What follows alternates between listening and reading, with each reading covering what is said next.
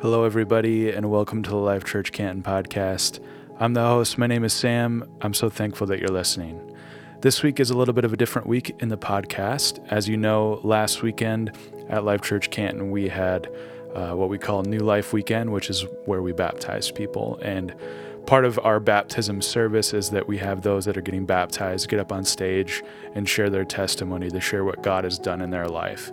And this is a really powerful thing, both I think for them, the people that are getting baptized, and for the people that are able to hear their stories. And I want to encourage any of you listeners out there that if you're thinking about getting baptized, that there's more to it than just what's in it for you. For this, there's more than just the public proclamation of following Christ and this symbol of being baptized and letting the old you die under the water and coming out new in the power of Christ. There's more to it than that. There's power in your story, and we who work at the church often hear people sign up to get baptized because they hear the power of change that Christ had in somebody's life from the stage. And I want to encourage you that your story matters, that your story matters in the kingdom of God. And that's what we're about here at Life Church Canton, is sharing that story and being the body of Christ. So this podcast, we're going to share a few of the stories that were shared this weekend, not all of them. And then after that will be Nathan's sermon. So I hope you guys enjoy. Here's those stories. All right, now we have Lisa. Everybody say hi, Lisa. Hi, I'm Lisa Van Gorp. I'm wife to Greg, and I'm a stay-at-home mom to two beautiful girls, Chloe and Aurelia. I'm obsessed with all things wellness, nutrition, and fitness. I grew up Catholic and a perfectionist. I was so blinded by all the rules and routines growing up that I never understood that the whole point was to actually have a relationship with Jesus. I was so worried that I even thought if I didn't cross myself before I prayed, God wouldn't listen. I strove for perfection in everything. In college, I started worrying about controlling my food and my weight, and I started developing some concerning habits. I was stuck in a dangerous cycle, trying to control something, anything in my life. Not knowing what I wanted to do with my life and feeling like a failure, I moved back home. Greg quickly asked me out on a date, and we started dating. And he took me to a purity ring conference. I was hesitant, but also looking for something and anything to make sense of my life. I felt God fully for the first time in that room. I wanted to really know Jesus. Greg's family showed me how to live with Jesus' love out in the world. They took me to church with them every week. But even with all the growth, I still fought to control my life, especially when it came to food.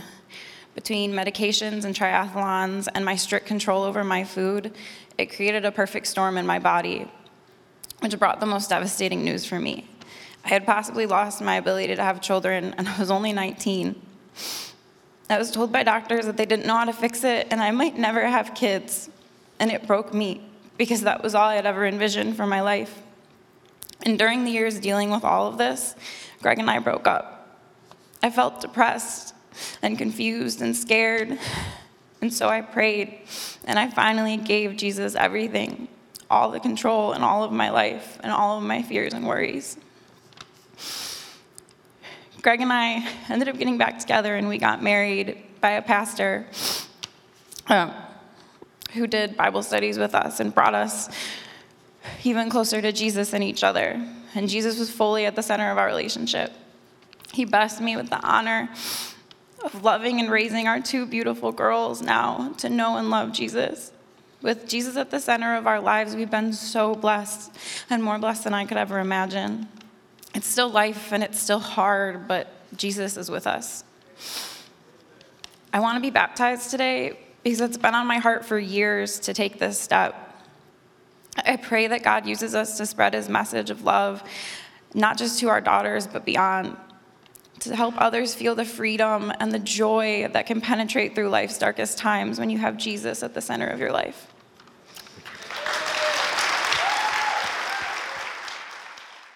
We have Walter making his way. Everybody say, hey, Walter. Hey, Walter. There you go, Walter. My name is Walter DeClue. I was born in St. Louis, Missouri. I am divorced and am the proud father of two young men. I'm a professional handyman, and I have lived in Redford since 2006. I started my business in 2003 while married. I now know I got married for all the wrong reasons. God was not a priority in my marriage, in my business, or in my life. I thought money from my marriage would bring everlasting happiness. Shortly after starting my business, my marriage took a turn for the worse. I gave into lust for another woman, and my marriage ended. I found myself financially devastated and in great debt.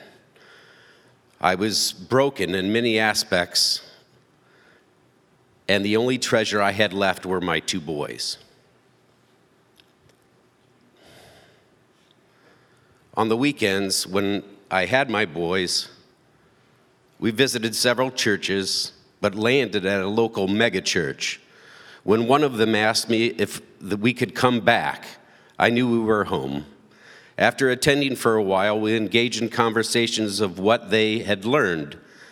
When one of them asked me a question about a person or event in Scripture and I didn't know the answer, this bothered me so much I began to read the Bible. The whole church thing started so that I could give my boys better morals and values than I had.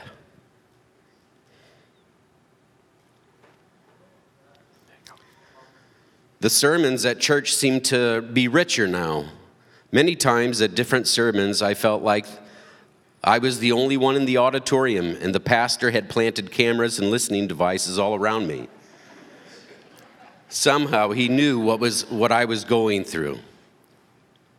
This impacted me so much, I prayed the salvation prayer and accepted Christ in my life.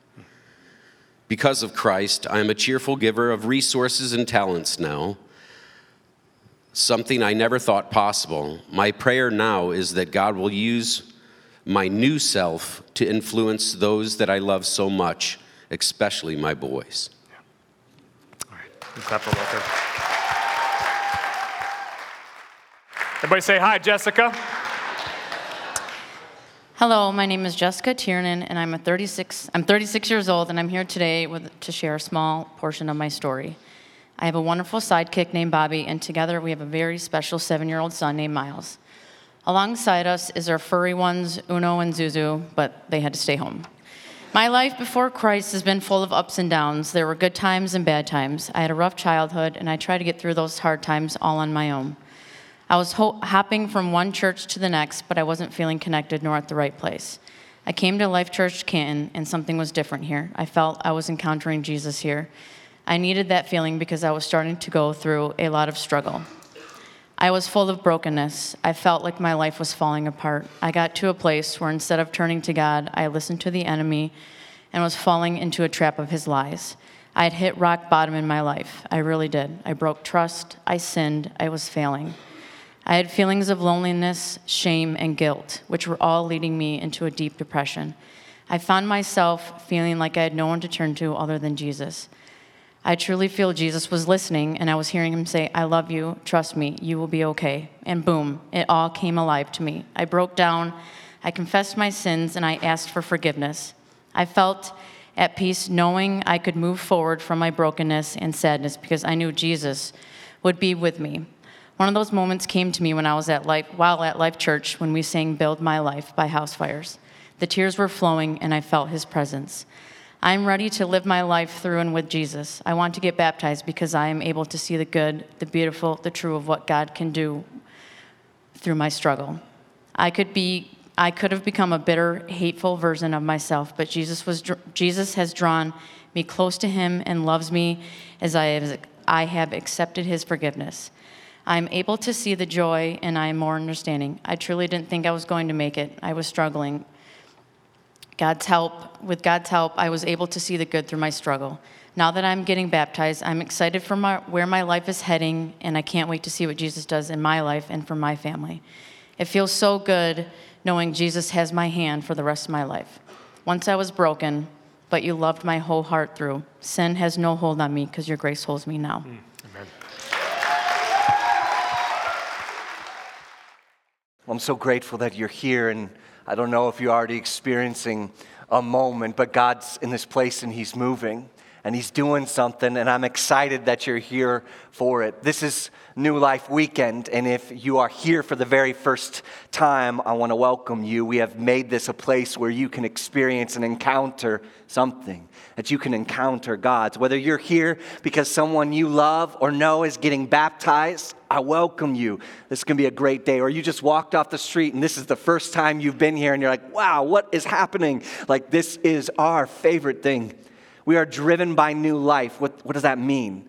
Well, see, when people's lives are changed and transformed, like, we love it. We see it and we're like, wow, that is amazing to see people go from what they were to what they are now. And we believe it's because God is moving, and so we celebrate it because it's the best thing we can do to give glory to God. And so driven by new life, to be driven by it means we have to celebrate what God is doing. And that's what today is about, celebrating what God is doing.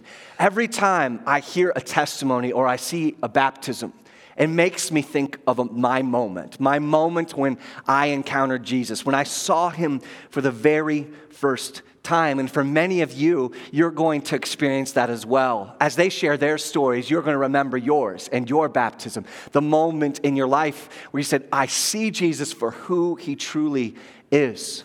And I believe that for people in the room today, those who don't know God, those who are like, I'm just here, I'm just part of this, or maybe you believe in a different religion, that you're here, that this could be your moment where you see Jesus for who he is. That day could be today.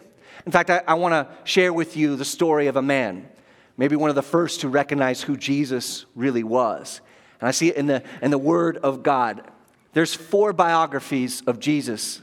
And if we're going to talk about encountering Jesus, we better read about his life. And we're going to be in Matthew. And we're talking about a man named Peter. Now, Peter, he was somebody who, he was rough. He would say whatever came to mind. Anyone have no filter? Anyone have no filter and just says whatever comes to mind?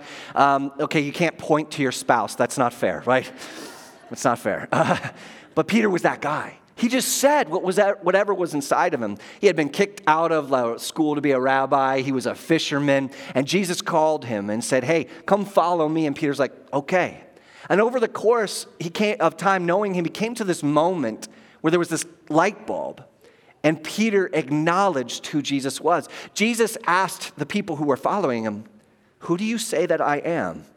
Who am I to you? And Peter says, you're the Messiah. You're the Son of God. This realization maybe hadn't happened before this, but he literally said, you are God. You're the one who came to save us. What an powerful moment. Who do you say that Jesus is? I mean, seriously, who do you say that Jesus is? A good moral teacher, God, Messiah, someone who just lived long ago? Who do you say that Jesus is? Because the answer to that question is the most important thing about you. It truly is the most important thing about you, who you say that Jesus is. So let's read what happens next to Peter in Matthew 16:21. They acknowledge that he's God, and Jesus goes on to do this. From that time on, Jesus began to explain to his disciples that he must go to Jerusalem and suffer many things at the hands of the elders, the chief priests, and the teachers of the law, and that he must be killed, and on the third day be raised back to life. If you were God and all-powerful and supposed to be the Messiah, would you allow yourself to suffer and die?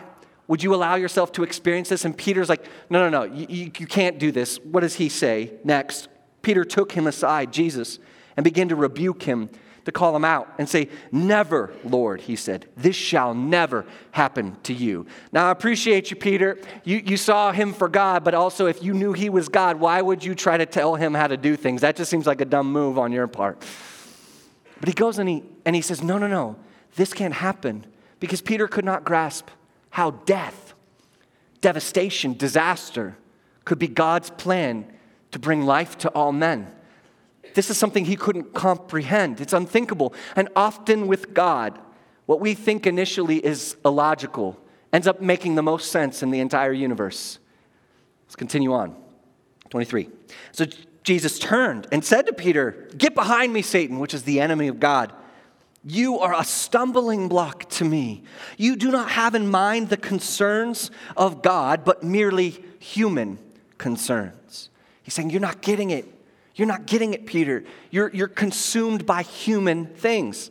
Now, I'm pretty consumed by human things. They dominate me like every day. Some of you getting here, you're tired or you're hungry. You're already thinking about where you're going to go to for lunch, right? You are consumed by human things. Maybe some of you have to go to the bathroom. Just get up and do it, man. Don't stress yourself out. It's not going to bother me. Some of you are stressed out, like you have human concerns. You get hungry, tired, sick. On top of that, you have bills to pay, work to do, money and debt and things to accomplish. All these things kind of run around, and it's a human concern. On top of that, it's an election year, so everyone's stressed about that. And on top of that, there's this coronavirus, which may or may not be devastating to the entire world, but who knows, right? Like all of these things, they compound, right? Exponentially. And to be concerned about very human things is the most natural thing for us. And yet Jesus is saying to Peter, you are just concerned about human things. There's something more going on. See, some of us here are feeling like they're just pursuing, like surviving. Anyone in here feeling like they're just trying to survive? Yeah, I've been there. I've been there where I'm just feeling like, man, I just got to make it. But on top of that, maybe we get over that survival. What's next? Well, what's next is very human as well. We have a whole entire culture that preys on our desires and tells you with hundreds of ads every day that Facebook sometimes knows what you're looking at online. Like it just tells you, you need. And it tells you your identity is consumer. So of course, we're consumed with human things. But Jesus says to Peter, and he says to us, you're missing it. Even though you see who I am, you have missed what I must do and what that means for you. You can't see it. Though you have seen me, you can't see what I am doing by dying. Jesus always demands that we look at the essential areas of our existence in brand new ways. And then Jesus goes on to define a new reality. He says, you are pursuing yourself, but this is something new. Verse 24.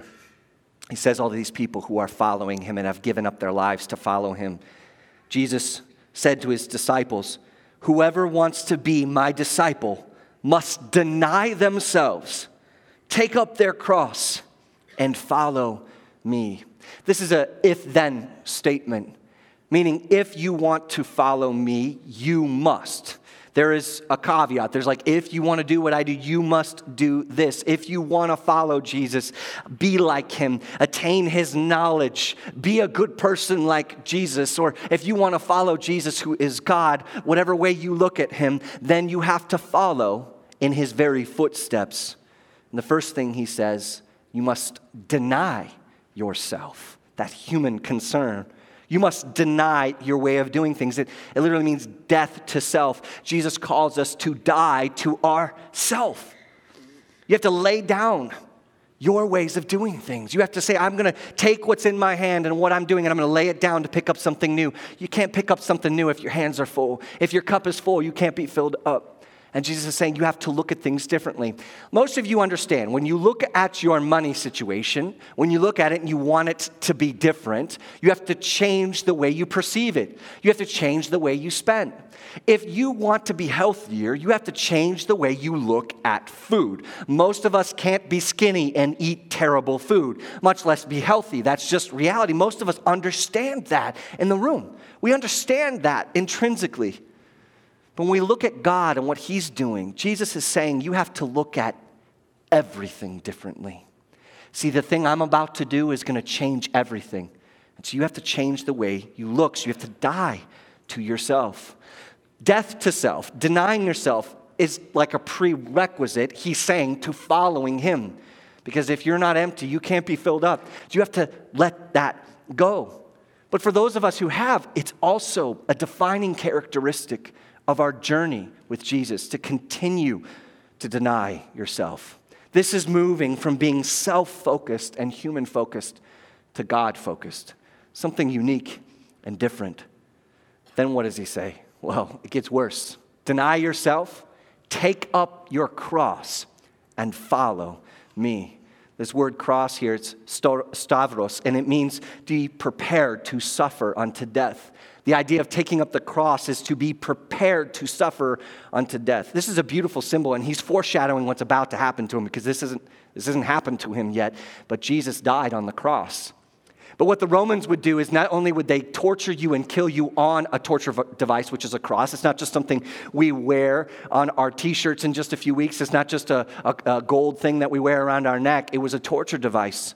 But the Romans who were in charge and who put him to death were so clever, because what they did is they made people who are going to be killed on crosses carry that cross up to the hill, saying, we're so powerful, we're so dominant, that not only are we going to kill you, we're going to make you suffer shame of taking your own death instrument up onto the hill to die. This is a power move by the Roman government. And as he's walking down, he's getting jeered at and spit on and yelled at and punched and beaten on his way to the cross. It was injury upon injury. And yet, Jesus submitted to this. He submitted to that process. He said, no, this is what's going to happen, and I must do it. There was a suffering for purpose. There was a suffering for you and me. The cross is so powerful, that symbol, because it means love. Why? Because he was willing to die for you, to die for your brokenness, to die for the world. He was willing to submit to that suffering for a purpose, and that purpose was you, to pay a debt you couldn't pay on your behalf. It's powerful. And Jesus calls every single one of us in the room to that same journey, to that same journey. He says, you have to walk after me, pick up your cross and follow after me. Can you fathom that God's plan for your life is to die to yourself? Does that make sense? Because it didn't make sense to Peter at first. Does it make sense that God's plan for you is intentional, purposeful submission? That through suffering, love would come into the world? Do you understand that? Can you grasp that? Why on earth would that be the case? It feels like to me that shouldn't be, and yet that's the very thing that God has called every one of us to do. And he moves on and says something that I find to be so paradoxical, so mysterious. He says in 25, after he tells them that they're going to have to die, he says, for whoever wants to save their life will lose it. Whoever wants to save their life will lose it, but whoever loses their life for me will find it. A paradox, something that's mysterious. It doesn't make sense. What he's saying is that the only way to find that life that all of us are going after is to lose it. What? To sacrifice it. That's sacrificing for God's plan, to follow in his steps, to do what he did, what Jesus did. That's the only way to experience real life. Well, if that means that, then it also means that all of our desires to find that perfect life for me and mine, that joy, that passion in having purpose in our work or in having family, that all of that pursuit means that you will never find it. The word here, to lose it, literally means that you don't know where it is. Like, that's what it means to lose things, you know? Everyone ever tell you that when you have lost something, like your keys, and you're going through the house and someone says something, the very helpful comment of, well, it'll be in the last place you look for it. Yeah, I'm not going to look for it after I found it. Yeah, that doesn't make any sense. Like, it's the worst thing. It's not helpful. Don't do that to me. I need to get some of those trackers. But to lose it. What if we've been looking for fulfillment in life in all the wrong places and through all the wrong ways? The paradox is that in the sacrifice of self, we find true and eternal life. That in Jesus' apparent defeat, he gained victory for all, and he called us to follow him. John 14:6, another biography, says this: Jesus said, I am the way, the truth, and the life. No one comes to the Father except through me. He's saying, follow me and I'll show you life. Why? Because you have a relationship with God, and God, he is the author of life. He made everything. He made you. He knows what your life is supposed to be like. And the only way to attain that is to know him. And the only way to know him is to follow Jesus. And to follow Jesus to the cross. This is this paradox, this mystery, what doesn't make sense in our world but makes all the sense in the universe. The only one who knows what true life looks like is God, and he is calling you to know him. What's the reward? At death? Death is not the end for us. And that hope changes your life today. When you start looking towards the future, to what God is going to do, to see your little time on the earth as preparation for eternity with God, you start to grow in ways and are willing to suffer and willing to submit because you see what is on the other side. Not only that, in the now, you get to be like Jesus and that you get to experience the love that's true, that sacrifices, love that gives up, love that submits, love that lives for the other. Like Jesus, we get to do that and we get to see it. We get to see it. We're going to see it in just a moment. Who do you say that Jesus is? Who do you say that he is? And what response does that demand from you? There are three people in this room, three groups of people. First, there are those who have never denied themselves and followed Jesus.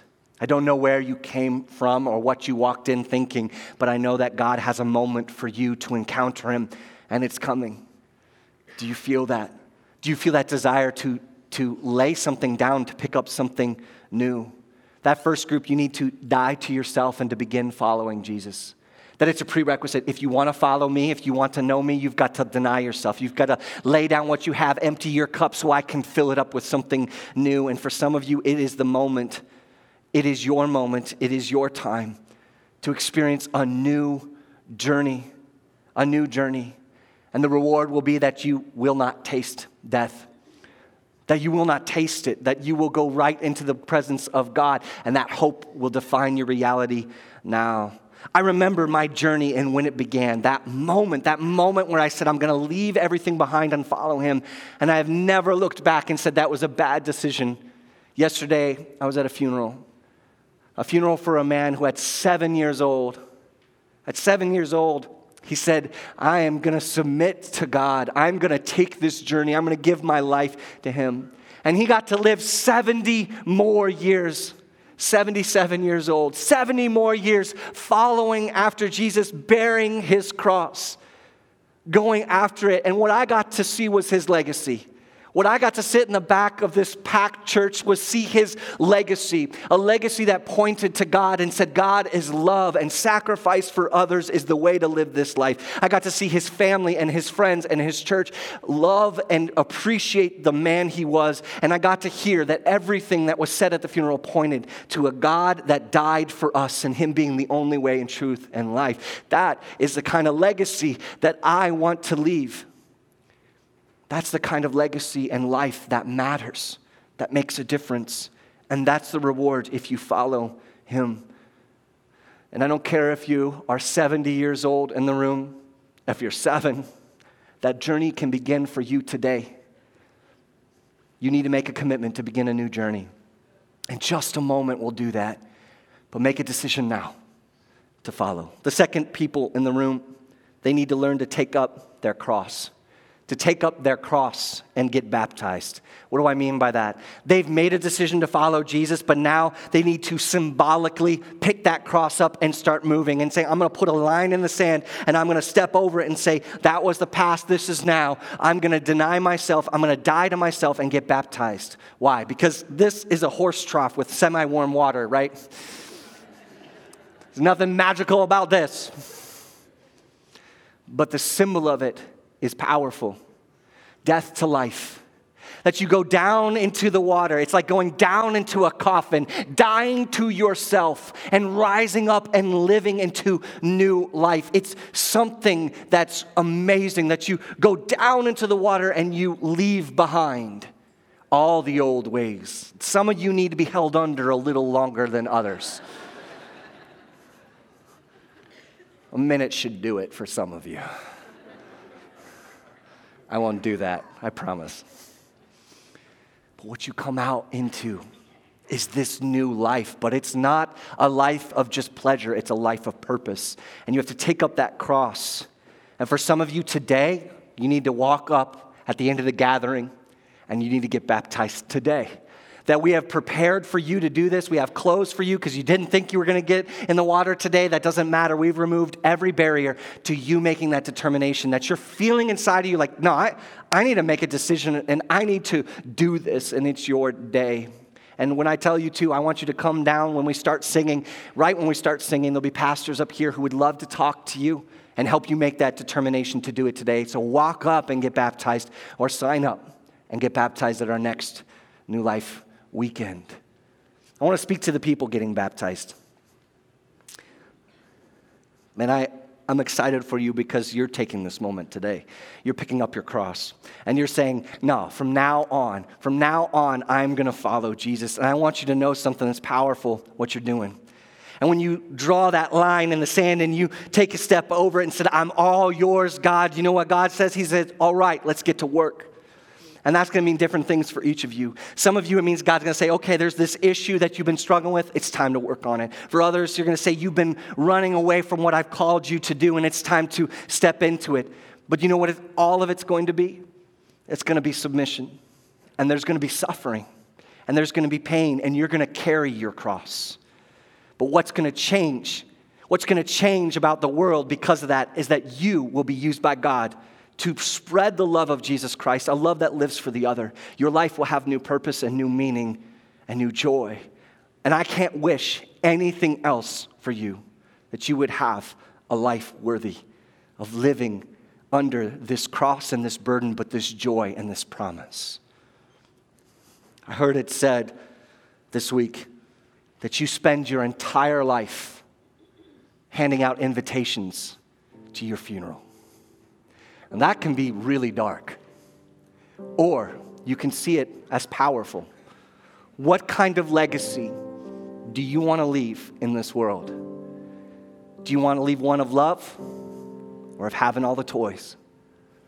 Do you want to lead a life that makes an impact, that when people come together and look at what you have done, they point to God? See, funerals, they're a blessing to me. Because just like New Life weekends when we baptize, they point me to the reality of who God is. The third group in this place, they need to learn to walk with that cross through continual sacrifice. At some point, you put that cross back down. You put that cross back down and went back into that living for self, but now I've got Jesus. It's Jesus and you're not sacrificing, you're not submitting, you're not moving forward. See, our life isn't about insulating ourselves from suffering. We are not driven by safety and sameness and security. We are driven by new life. And new life requires us to continue to move forward, to see people's lives change. It requires us to submit and suffer and sacrifice. But it is so worth it to see God transform people's lives. And I'm calling you, those who have put the cross down, whether it's because you're confused or afraid or something has happened and you're focused on human concerns, it's time to pick that cross back up. And it will require you giving everything you have, your time, your thoughts, your ambitions, your dreams. It means sacrificing your money and sacrificing your desire for how your life needs to work.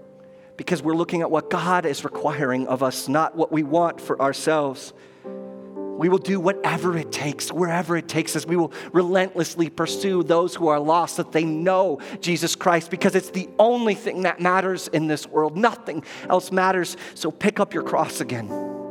You could be that kind of person, the kind of person that at the end of your life leaves a legacy that points to God. If you learn to lose your life, you will find a new one. And your home will not be here on this planet, but in heaven with Jesus. And at the end of your life, you'll say, I just want to go home. And when you walk into his presence, you'll hear, well done, good and faithful servant. Enter into the reward I have prepared for you. You'll experience and participate in a love the world needs. Matthew 16, he finishes. What good will it be for someone to gain the whole world, yet forfeit his soul? Or what can anyone give in exchange for their soul? For the Son of Man is going to come in his Father's glory with his angels, and then he will reward each person according to what they have done. And Jesus looks to the people who are willing to sacrifice with him. He says, truly I tell you, some standing here will not taste death before they see the Son of Man coming into his kingdom. The mystery and the reward. Will you stand with me? As we finish and prepare to celebrate what God is doing, it is time to deny yourself, to die to it. This is the moment. This is the time. If you want to make that decision to follow Jesus and to lay it down, I want you to pray with me. So will you close your eyes? Would you bow your heads? It's just a way to physically represent our submission to God, but open up your hands as well if no one's looking.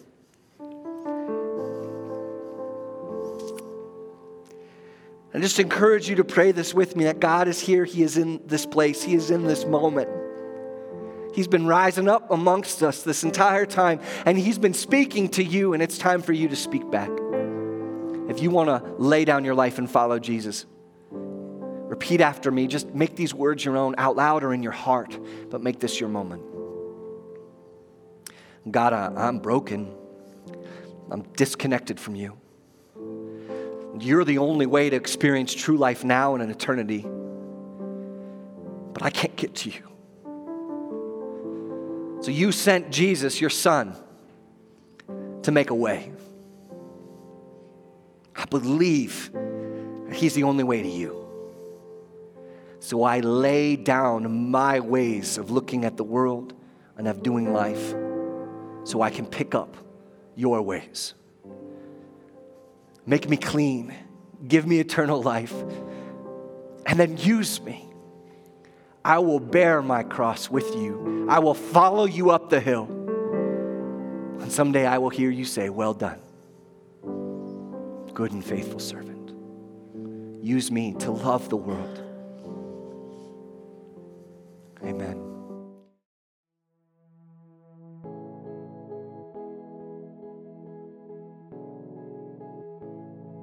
Hey, thanks so much for listening. If you want to find out more information about Life Church Canton or other churches in the Life Church Network, text I'm new to 734-349-3475 or fill out the form linked in the show notes below, and someone from the church will reach out to you with more information. If you came to Life Church Canton for the first time this past weekend, we would love to know about it. We believe that life isn't meant to be lived in isolation, but we want to connect with you and learn to live like Jesus in community together. If you want to email the show, you can do that at podcast@lifechurchcanton.org. You can subscribe to this show wherever you get your podcasts, and if you're enjoying it, please share it with a friend and leave us a review. Once again, my name is Sam Parham, and you've been listening to the Life Church Canton podcast. Have a great week, everybody.